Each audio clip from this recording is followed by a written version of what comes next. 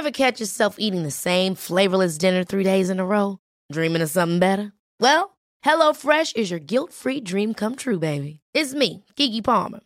Let's wake up those taste buds with hot, juicy pecan-crusted chicken or garlic butter shrimp scampi. Hello Fresh.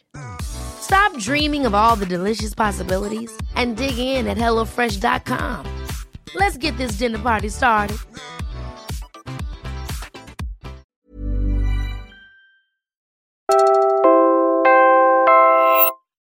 Ang episode na to ay mula sa Musikalikot Podcast. Kung nagustuhan niyo to, hanapin ang Musikalikot sa inyong podcast app at tuklasin ang malikot na kasaysayan ng ating musika. Sa lahat ng instrumento ng isang ordinaryong banda, ang bass ang hindi kadalasang natututukan ng tao. Pero alam niyo bang malaki ang papel nito sa kasaysayan ng ating musika? Balikan natin ang nakaraan, ang 70s, kung kailan nagsimula ang Manila Sound.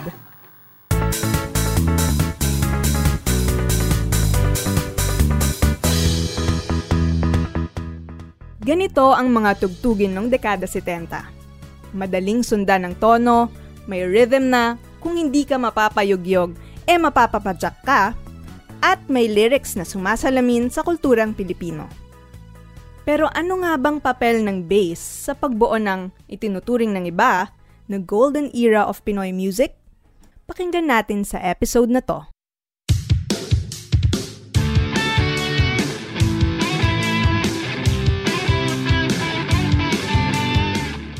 Ako si Macy Oven at ito ang Musikalikot, kung saan natin kinakalkal ang malikot na kasaysayan ng ating musika.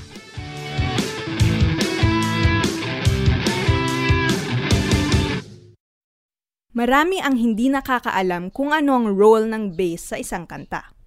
Kaya lumapit kami sa isang bassist para maintindihan to ng mas maigi.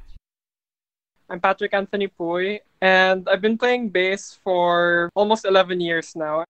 Quick note lang, kung hindi pa kayo naka-earphones o headphones, hanap na kayo ng pares dyan para mas marinig nyo ang tunog ng bass. Okay, balik tayo kay Patrick. The role of the bass is really to connect the rhythm parts with the melodic harmonic parts. So the drums are the ones that primarily carry the rhythm, and the rest of your instruments carry the harmonic melodic parts. Your role as a bassist is really to bridge those two together. In short, ang bass ang tagadala, ang foundation, at ang bumubuo ng isang kanta. Matagal nang alam ng mga musikero ang kahalagahan nito.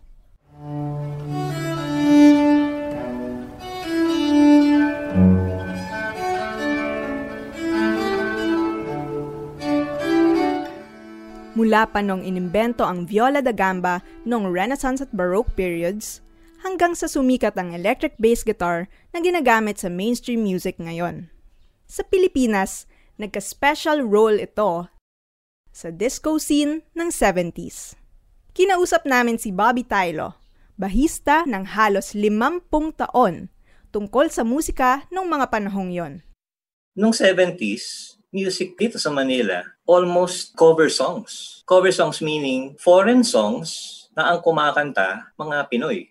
Ganun ang ginagawa nila before.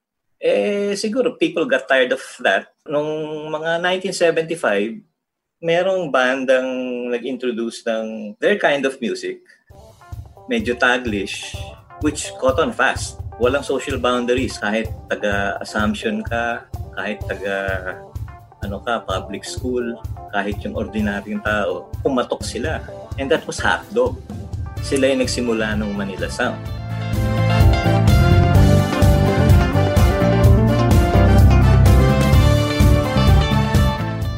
Sumunod sa indak ng Hotdog ang ibang mga bandang may all-Pinoy music, partikular na ang mga disco band tulad ng VST and Company at The Boyfriends. Tandaan natin na 1972 ipinatupad ang martial law.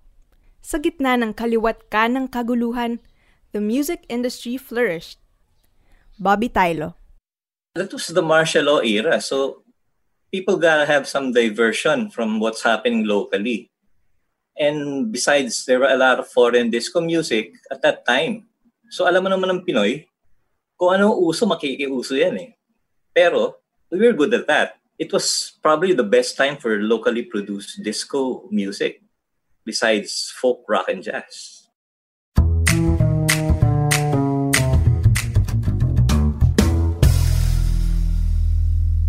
Isipin mo, nasa 70s ka. Nagja-jamming kasama ng tropa, nag-e-experiment sa music. Tapos, kung sweltehin, baka marinig yung music nyo na pinapatugtog sa disco. Sarap isipin, di ba? Hay, sana ganun na lang ulit kadali pumunta sa mga studios para mag-record. Pero habang lockdown pa, di naman kailangan na huminto ang inyong pangangalikot sa musika. Music is life and so is fast internet. Sa panahon ngayon, we're all living our best digital lives online. At buti na lang, may mga software and apps kung saan pwedeng mag-mix ng music at makipag-collab sa barkada all from home. Upload mo lang online at boom, pwede na rin i-enjoy ng iba. Gumawa tayo ng musikang makabago at sariling atin.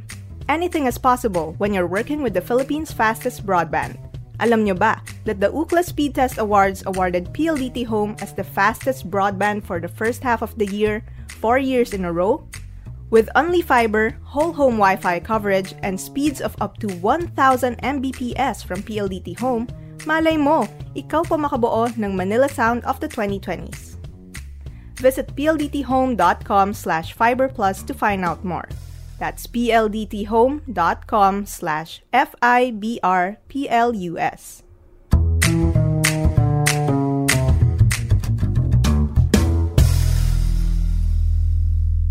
Sa disco music, meron tayong 4-on-the-floor beat, rhythm guitar,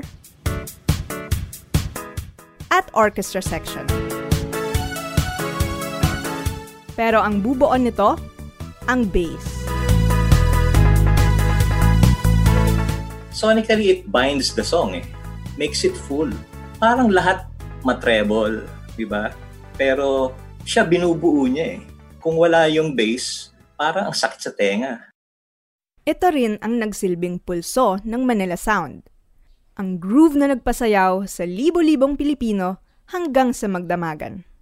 Sabi nga ni Bobby, it's the repetitive, percussive bass style being disco that makes it engaging.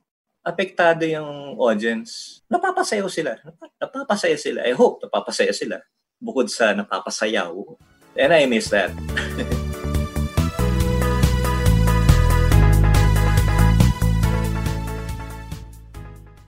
Ngayon, pakinggan natin ang performance ng Route 70, ang retro band kung saan kabilang si Bobby.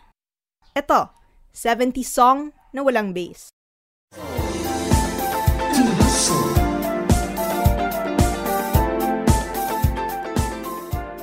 At may bass.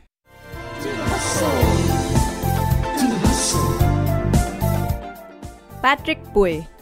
If you hear any songs that you can say have a really strong groove, you cut out the bass on those, it's gonna sound dead. Kaya ang bass, hindi lang yan one of the instruments, kundi ito ang nagbibigay buhay sa ating musika.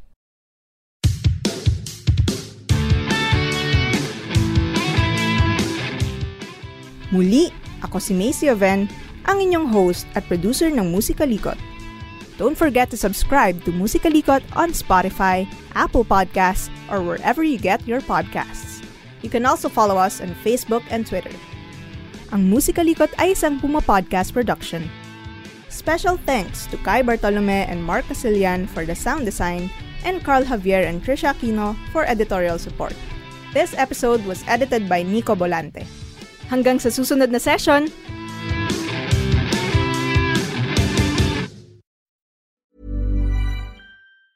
Hi, I'm Daniel, founder of Pretty Litter. Did you know cats tend to hide symptoms of sickness and pain? I learned this the hard way after losing my cat, Gingy. So I created Pretty Litter, a health monitoring litter that helps detect early signs of illness by changing colors, saving you money and potentially your cat's life. Pretty Litter is veterinarian developed, and it's the easiest way to keep tabs on your fur baby's health right at home. Go to prettylitter.com and use code ACAST for 20% off your first order and a free cat toy. Terms and conditions apply. See site for details.